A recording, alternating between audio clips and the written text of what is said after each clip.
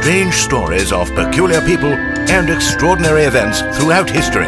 This is Notorious Narratives. Welcome to Notorious Narratives. I'm Jen. And I'm Robin. And tonight we're going to talk about the great vampire craze of New England. Ooh. Have you ever heard of this, Robin? Nope. Me either. Yet weirdly, it's on every list of like weird history facts.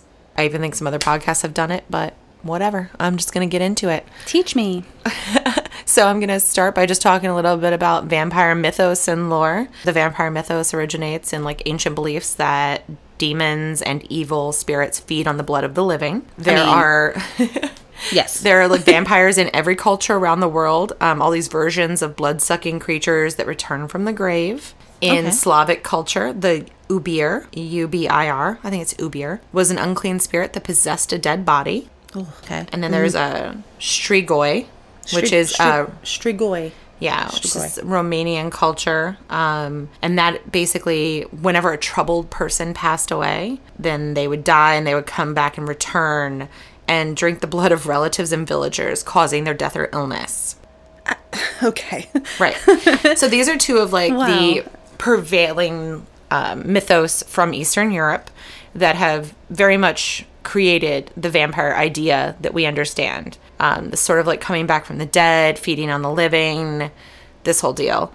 But unfortunately, it's really more like, whenever a village was struck by disease, people believed that the first person to die of that disease would become a vampire, coming back and causing the deaths of subsequent people. Now, isn't it a possibility that maybe they weren't dead and they were just buried alive to begin with and had to crawl out? I mean, there are certainly those cases, which maybe we'll look into at some point. There's those cases in the United States. I mean, they have the bells. Yeah, exactly. The bells and... Bells on the caskets and the graves. Yeah, the string wrapped around their pinky so they can ring it. And if you were born...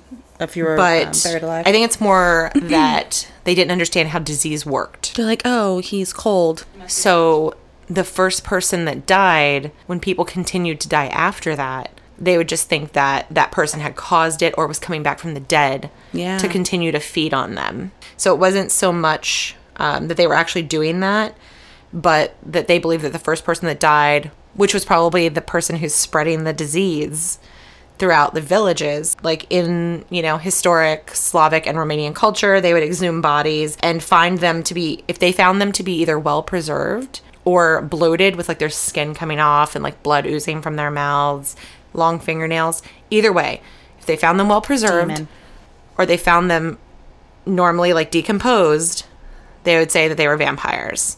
This just basically shows that they had no understanding of like decomposition. Yeah. And then a well-preserved body, somebody who was like, maybe buried in the winter time when there would be less decomposition, less decay.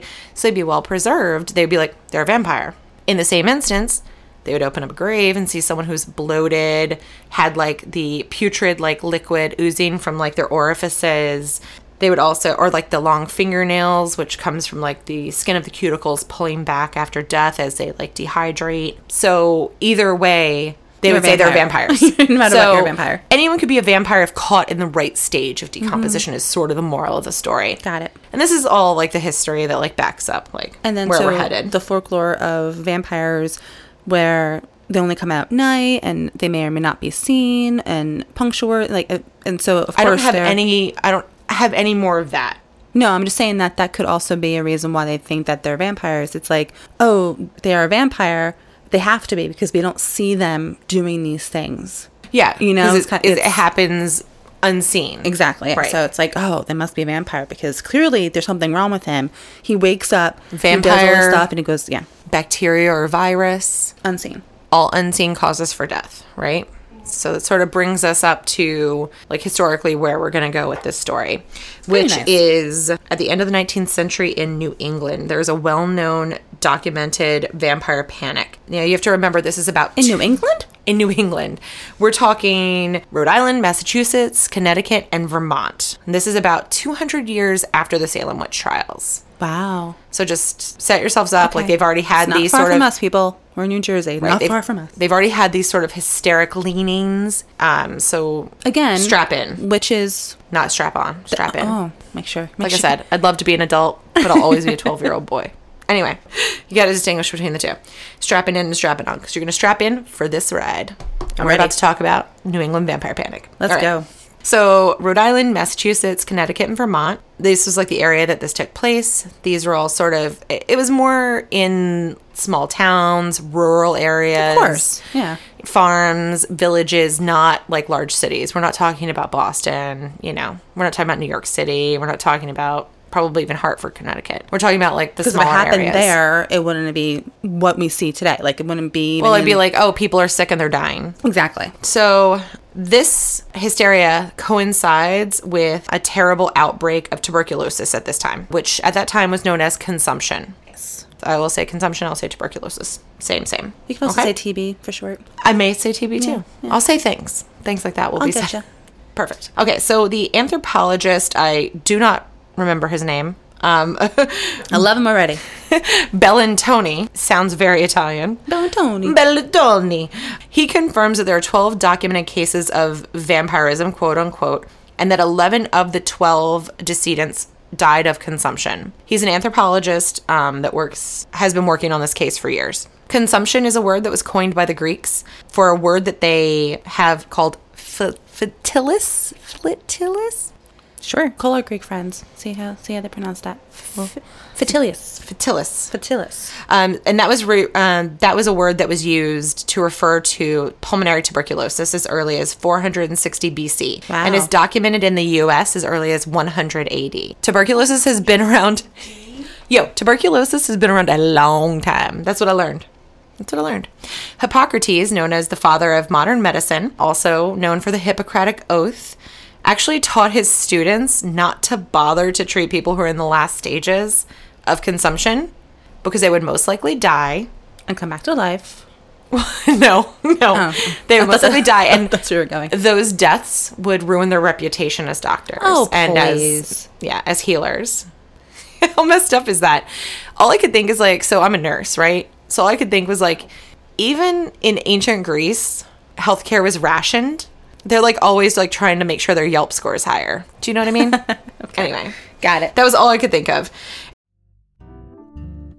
Hi, everybody. I'm Katie Segal. And I'm Kurt Sutter. And welcome to our new podcast called PI, People, Influences, and Experiences. Yes, it's sort of the get to know you at a deeper level, the who, what, when, where, and why you are, rather than what it is you do. Absolutely. We're not going to talk too much about what people do. We just want to know about their families, where they come from, you know, what shapes their parenting if they have kids, what shapes their marriages if they're married.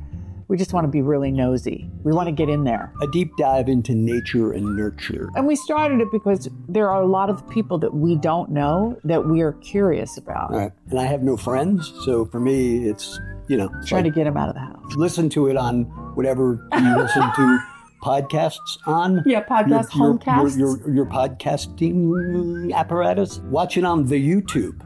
He's aging himself.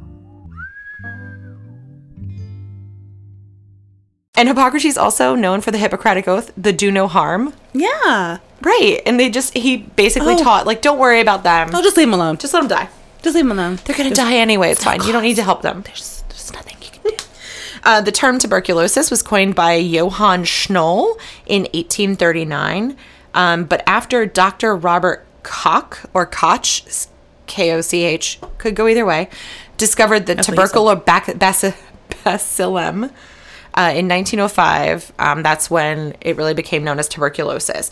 So he actually identified the bacteria that causes tuberculosis, and that won him the Nobel Prize. This microbe has been around for over 15,000 years.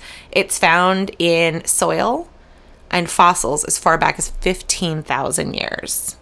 Wow. And it has been known to be causing human deaths for over 5,000 years. It's called consumption. Yeah, and to me, it's just like something that happened in 1800s, you know, like all these movies and television shows and everything. Exactly, like the movies and the telefilm and they're coughing blood up in a handkerchief, and they have TB. Penny Dreadful. Yes, exactly. So tuberculosis is called consumption because it causes great weakness and weight loss, effectively consuming the individual from the inside out. Can I have TB for like a second? Okay. Can Yeah. I have it for like, does weight loss? But then you also get the night sweats and the coughing up blood. Yeah, but for like a day. That's fine. It's not for a day. Damn it. Yeah, it's like till you die. If you have a face. From the inside out. The way you said that, I'm just like, oh. So tuberculosis can actually affect three systems of the body: lungs, skin, and bones. So it goes from the lungs to the bones. Once it's to the in skin. the bloodstream, it travels. Yeah. Right. So it's like the skin's like the last thing to go. So it works from the inside out. Holy. Inside out. George Stetson was the head of the Washington Anthropologic Society, actually wrote an article about this issue stating that consumption is not actually, at this time, was not considered to be a physical disease, but rather a spiritual disease of obsession and visitation, and that as long as the dead relative has blood in their heart, it would continue to steal the blood of the living to fill the heart of the dead and cause a rapid decline in the health and well-being of the living. Nice try. That's the statement from Anthropology, 1898. Oh. George Stetson. He comes up again. Stetson. He says some things. I know. I thought about the hats. I know. First as thought. soon as you said it, I was like, oh, is he from Texas? I don't think so. Maybe. It was believed that if a member of your family died of consumption, that the other members of your family would begin to grow ill. Probably because tuberculosis is fucking contagious as hell. Is it? Yeah. Consumption ran rampant. But it was all about overcrowding. Yeah. And it was mostly in cities and the more poverty-stricken areas. Well, yeah. Also, I every time I think of the TB, I just think of close encounter. So it's not technically right. But you're thinking about these families who are all living in a house together. That's true, right? So it's when someone you live with gets cold, and you're it's only a matter of time. You're screwed. Yeah. You're tick tock, tick tock. And if you get out of it, you're fucking awesome. Wow. Except this, you're screwed no matter what. You're gonna get it no matter what. If you share a household with someone who has tuberculosis, you're gonna get it. Yeah, probably. Yeah. No, thank you. But even though it's probably from tuberculosis being very contagious, it was actually believed to be caused by the deceased member of the family stealing the living family member's health. Oh, I get it. Okay, so it's more of a spiritual thing, right? Okay. That's what that guy said. Stetson, he's it's more no. It's not they're actually actively getting out of their graves and stealing life. It's this idea that if this member of your family dies, until they are devoid of blood, they will continue to suck the life, suck the health and life out of you. Got it. Right. So again, to combat it's this, another reference of Hocus Pocus tonight, as they suck the life out of little children. I'm sorry, I had to say it because little children, I'll take your way. I don't know if those are the right words.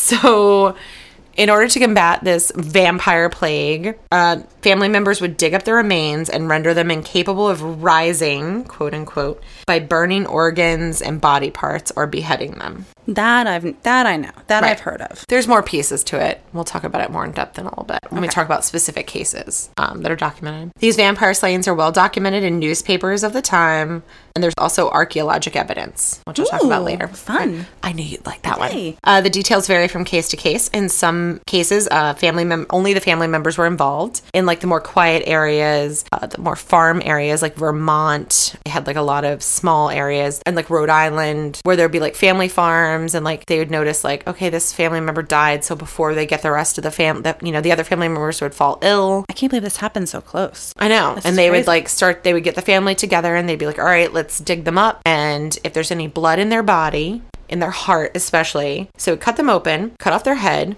cut them open, take out their heart. If there's any blood inside the heart, they would then burn the heart. The thing that totally messes me up about this is that it was just 130 years ago. I know. I'm sorry. Continue. Wow. Sometimes they would have doctors or clergy give their opinion. Sometimes men in the town would take a vote and decide if they were going to exhume the body. It just depended on the area you lived in, if it was more of a village, or if we're talking about a small family plot with a farm. If they're going to remove the body from the grave and do all this stuff, then why bury them to begin with? It's just keep them Because I out think for a that little while. they die and then people start to get sick. Or cremate to begin with. Why? It all comes back to cremation. If you're going to burn the heart and behead them and all the stuff, Then just burn them to start. Get rid of that disease.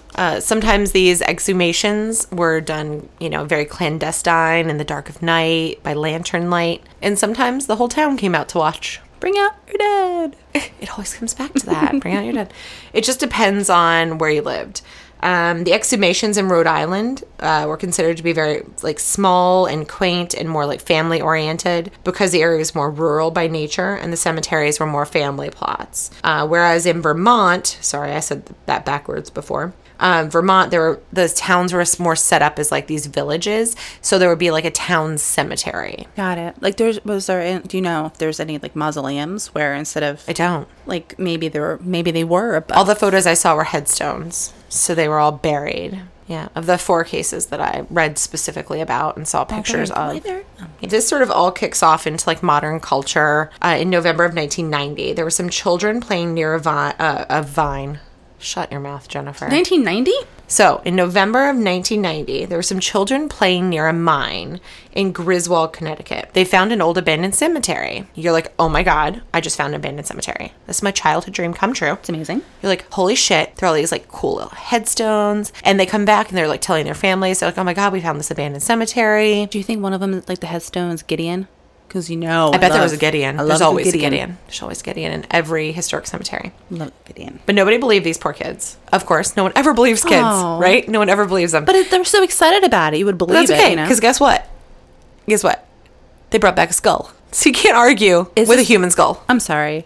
Am I from the past again and this is my future child? I hope so. Rob.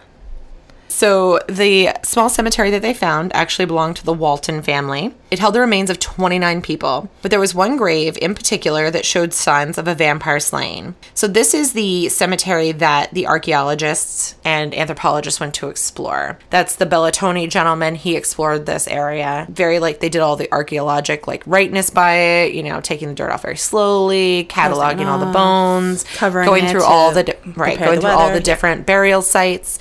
But they found this one burial site where the grave showed the signs of vampire slaying.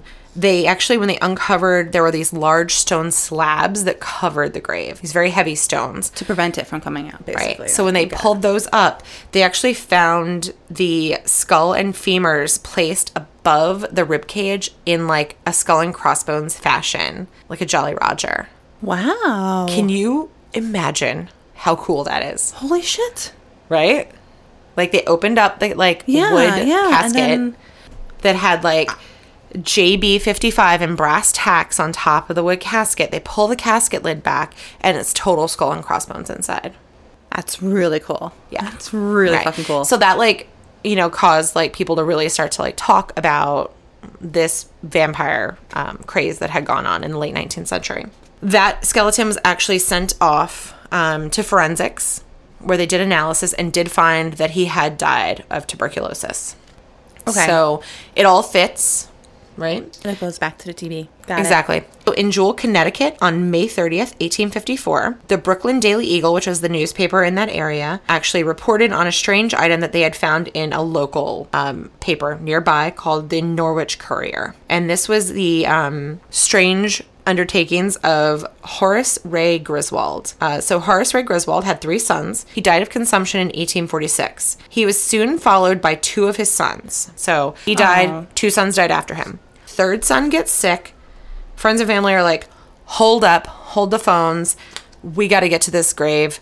We got to dig him up. We got to get Horace Ray out of there. We need to burn his heart. We need to behead him. Right. And they exhumed the body and they burned the remains. So this is well documented in the newspapers of the time. That people were there. They saw it happen. Or Griswold's. I think it's really weird because the first case where they found the abandoned cemetery, Griswold, Connecticut. Mm-hmm. And the next person that I talk about is Horace Ray Griswold. Mm-hmm. And I just keep thinking National Lampoon's Vacation. I knew you were going to say it. I put a dime, I get a car. I put $1 and I get a car. So then another case is Frederick Ransom of South Woodstock, Vermont. He dies on Valentine's Day of 1817 at the age of 20. Oh. Yeah, he actually was, he actually went to Dartmouth. Yeah. Wow. But his father was so concerned that he would return from the grave and attack the family that he actually exhumed him and had his heart burned on the blacksmith's forge. This burning of his heart was attended by hundreds of people and members of the community. Though often those who fell victim to the vampire vampire panic were typically part of like working class, like agrarian, more rural families. The Ransom family was actually very well off and well educated, but they still were terrified. Poor kid. You know, just the hysteria in the area just did not allow for them to even be able to move past it. And they were just like, better safe than sorry. I feel so bad. Just let him rest, you know? I know. Like, oh, people. He's like 20. I know. On Valentine's Day, just a 20 years old. babe. He dies on Valentine's Day and you burn his heart. Fuck you. That's why I had to bring up the Valentine's Day thing. Because I was No. like, sad. It's very sad. Poor kid. So the next case that's very famously linked to this panic is the case of Mercy Brown. Mercy Brown. Not Murphy Brown. I was going to say no relation. Mercy Brown. And this took place in Exeter, Rhode Island. Her mother was the first to contract consumption, and it quickly spread to her family. The mother died in 1882, followed by her daughter in 1883, another of her daughters in 1883. Mercy lived on until 1892 when she passed away from consumption. Because not everyone goes quickly from it. I was going to say, right? so if she died in 1882 and then 1883, so that poor child lasted an entire year with consumption, or No, it could it's be actually a few months before. It's actually 9 years. She 9 makes it years. 9 years. Yeah. Again, so wow, I don't know sorry. if she was sick the whole time, but I do know that tuberculosis can go dormant and then show itself again, and that can happen many times throughout a person's life, right? So you can fight it off, but then it all comes to a point when you can't fight it anymore. Got it. I was going to say, wow. Like, So that she also had a brother named Edwin who was also ill, and he felt that, that he should move out west. And so he moved to Colorado to recuperate, get the fresh air, even though I'm sure that like the air in Rhode Island was not that bad. But he went to Colorado, but he did come back after Mercy died, and he continued to be ill. When he returned to Rhode Island, his friend suggested that one of his female family members who had died of consumption must be a vampire, and suggested they dig up the remains of all of them. And any member of the family who still had blood in their heart would be the vampire, and then they could burn that body. oh my, just let them go. I know. But, they didn't understand what it was. I know. You have to understand that there's still, there's no penicillin. And then you're in a time when, someone essentially starts to not feel well. They start to cough. They start to have night sweats. They start to lose weight. They start to cough up blood. And either they get better or they don't. 20% of people will get better on their own, but 80% don't. I don't know what the percentage, right? So... And there's always going to have to be some explanation. And if you don't have a science explanation, because they did not have a scientific then they're explanation. going to believe in their beliefs. They're going to understand. Right. They just have to they have to believe something. People have to try to take control of their lives in some way, Yeah. right? And I know it It's just a seems so shame. sad and sick, but I'll be very honest with you. You're my best friend. I love you. But if you're a vampire, I fucking dig you up and burn you. Just burn me to begin with. True. If you're like, I don't know. If there's any just burn chance. Me to, If there's just burn any me. chance. Just burn me. Don't Okay. behead me. At least keep my head on. Just burn me. Yeah, I give you Deal. permission. 'Cause I really do trust your judgment. If you're like, ooh, wow, I don't know, should we do this? Should There's we wait? some You know chance. what? Let's not Right. wait. Let's just do it. It's like if you had a prion disease. And then I would If you had a respect prion you for disease, that. I would burn you. Go ahead, burn away, baby. So on March 17th, 1892, all three women were disinterred. Mercy's mother and sister, at this point, they had been dead for 10 years, were nothing but bones. But Mercy, on the other hand, who had been buried only 3 months beforehand in winter, was found to be incredibly well preserved. There you go. And still had clotted blood within her heart. So, of course, she had to be the vampire. I mean, there's proof right there. There's It's total proof. There's no other reason. So, in the end, though, Edwin did die a few weeks later. Poor Edwin. I mean, he went all the way to Colorado. it's only a matter of time. With the consumption, you only got a little bit of time. You might have a year, you might have 10 years, but eventually the consumption's gonna get you. I just feel really bad for everyone who was around Edwin during that time and who All lived these with friends and him in family. Colorado, Yeah. and who was on the train or if whatever kind of transportation you took Yep. to get back to Rhode Island. All those people, Just coughing, all of his his germs around. because he had lady friends in Colorado. They may have been ladies of the night, sex workers. Probably. Well, And then he gave him the congratulations. consumption. You just got consumption. So Edwin did die a few weeks later. This was a very well publicized vampire exhumation. And this is the case that actually led George Stetson, the head of the Washington Anthropologic Society, to start looking into those cases. And throughout New England, those that died of consumption, this was a pretty regular happening. They were exhumed and their graves were desecrated. The most benign thing that people would do during this time was just to turn the body over, face down. In some cases, they were decapitated. In some cases, organs were removed and burned. That was something that I would think that I mean, that's back in the day, like from Egyptian times where, you know, like mummification. They remove the organs, to put them in these jars, and they wrap the body. So they're doing extra work. It's also part of, if they really feel that there's a vampire epidemic, they're doing so much work. Right. It's like, why wait? Yeah, just fucking do it. Get it over with. Look at us. Look at us 130 years later solving those problems. You're welcome. When we get our time machine, we're solving all the problems. I know. Just you know, because they had it figured out earlier, you know, in like 400 BC. You know, they figured it out. This has only been going on for 5,000 years. I know. It's like, it's fine. Though I will tell you, I haven't even told you, like, kind of the grossest part. In some cases, the ashes were actually consumed. The ashes of the burned organs were consumed to cure the consumption. I'm not grossed out by that. Really? Nope. Huh. Because odd duck you are. No, honestly, why not? You know, if they already think of all this crazy stuff, like, oh, this woman who was buried in the winter, oh, she still has some, you know, blood in her heart. She has to be a vampire. Let's burn it and then consume it as what, did they mix it with anything? Did they mix it with water, make it more of a paste? Is it I think they just drank it or maybe sprinkled it on food. Yeah, I was like, mix it with water, make like a pate. Why not? I'm not surprised. They already went this far. That's true. Yeah. Okay. Also, in the Journal of Henry David Thoreau, he wrote on September 26th, 1859, that he had just read about a family in Vermont that had many members of their family die of consumption, and that they had just disinterred the last member of the family to die in order to burn their lungs, heart, and liver. So we're talking about Henry David Thoreau, one of the great writers of America, and he was even writing about this epidemic. So it was very well known in, he was one of the ones in New England. The press generally dismissed this whole craze as superstition and the act of burning organs. Right. And the act of burning the organs and consuming them as folk medicine. Can you imagine if they actually did put out something as positive, like, yes, this is real. Everybody should do it. Everyone, you have to dig up all of your dead mass cremations. Oh my goodness. Just one giant fire pit in the middle of town. I'm sort of the belief that, like, once they're dead, who cares? I don't have a lot of, you know, holding on to, like, the physical. Right. No, let them go. I have so many stories based on, like, burial rituals where they save things and they go back and they do this and they do that. And it's I understand everyone's belief is different and everyone's religion does everything and the culture and everything. But at the same time, in this case, they're not vampires. Leave them alone. Certainly not.